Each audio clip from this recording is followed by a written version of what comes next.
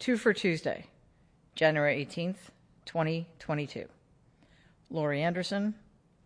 All the girls in town were named Betty. I first heard Laurie Anderson's Strange Angels in 1989, the year it was released. I found it and her captivating. Mostly the cleverness of the lyrics and her willingness to be completely untethered from reality in a way that always felt spontaneous and sincere.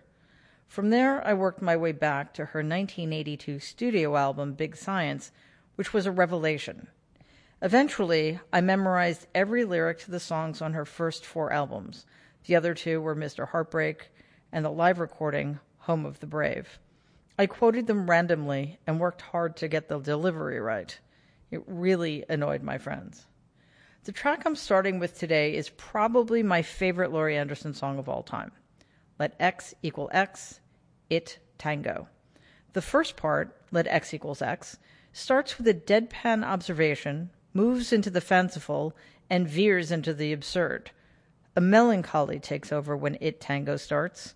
It's a keenly observed meditation on how easy it is for us to misunderstand each other, and the coda is a very brief but lovely explanation of why it's still worth trying. The hand claps are a beautiful touch. Raymond, from Strange Angels, always makes me feel better. At the beginning of the song, Anderson sings about the randomness of our fates, the seeming senselessness of our existence, and the insignificance of our place in the universe.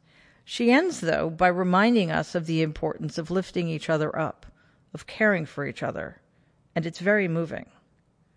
I'm including Smoke Rings as a bonus track because it's hysterical, and we could all use a little musical wit. Oh, the places this song goes.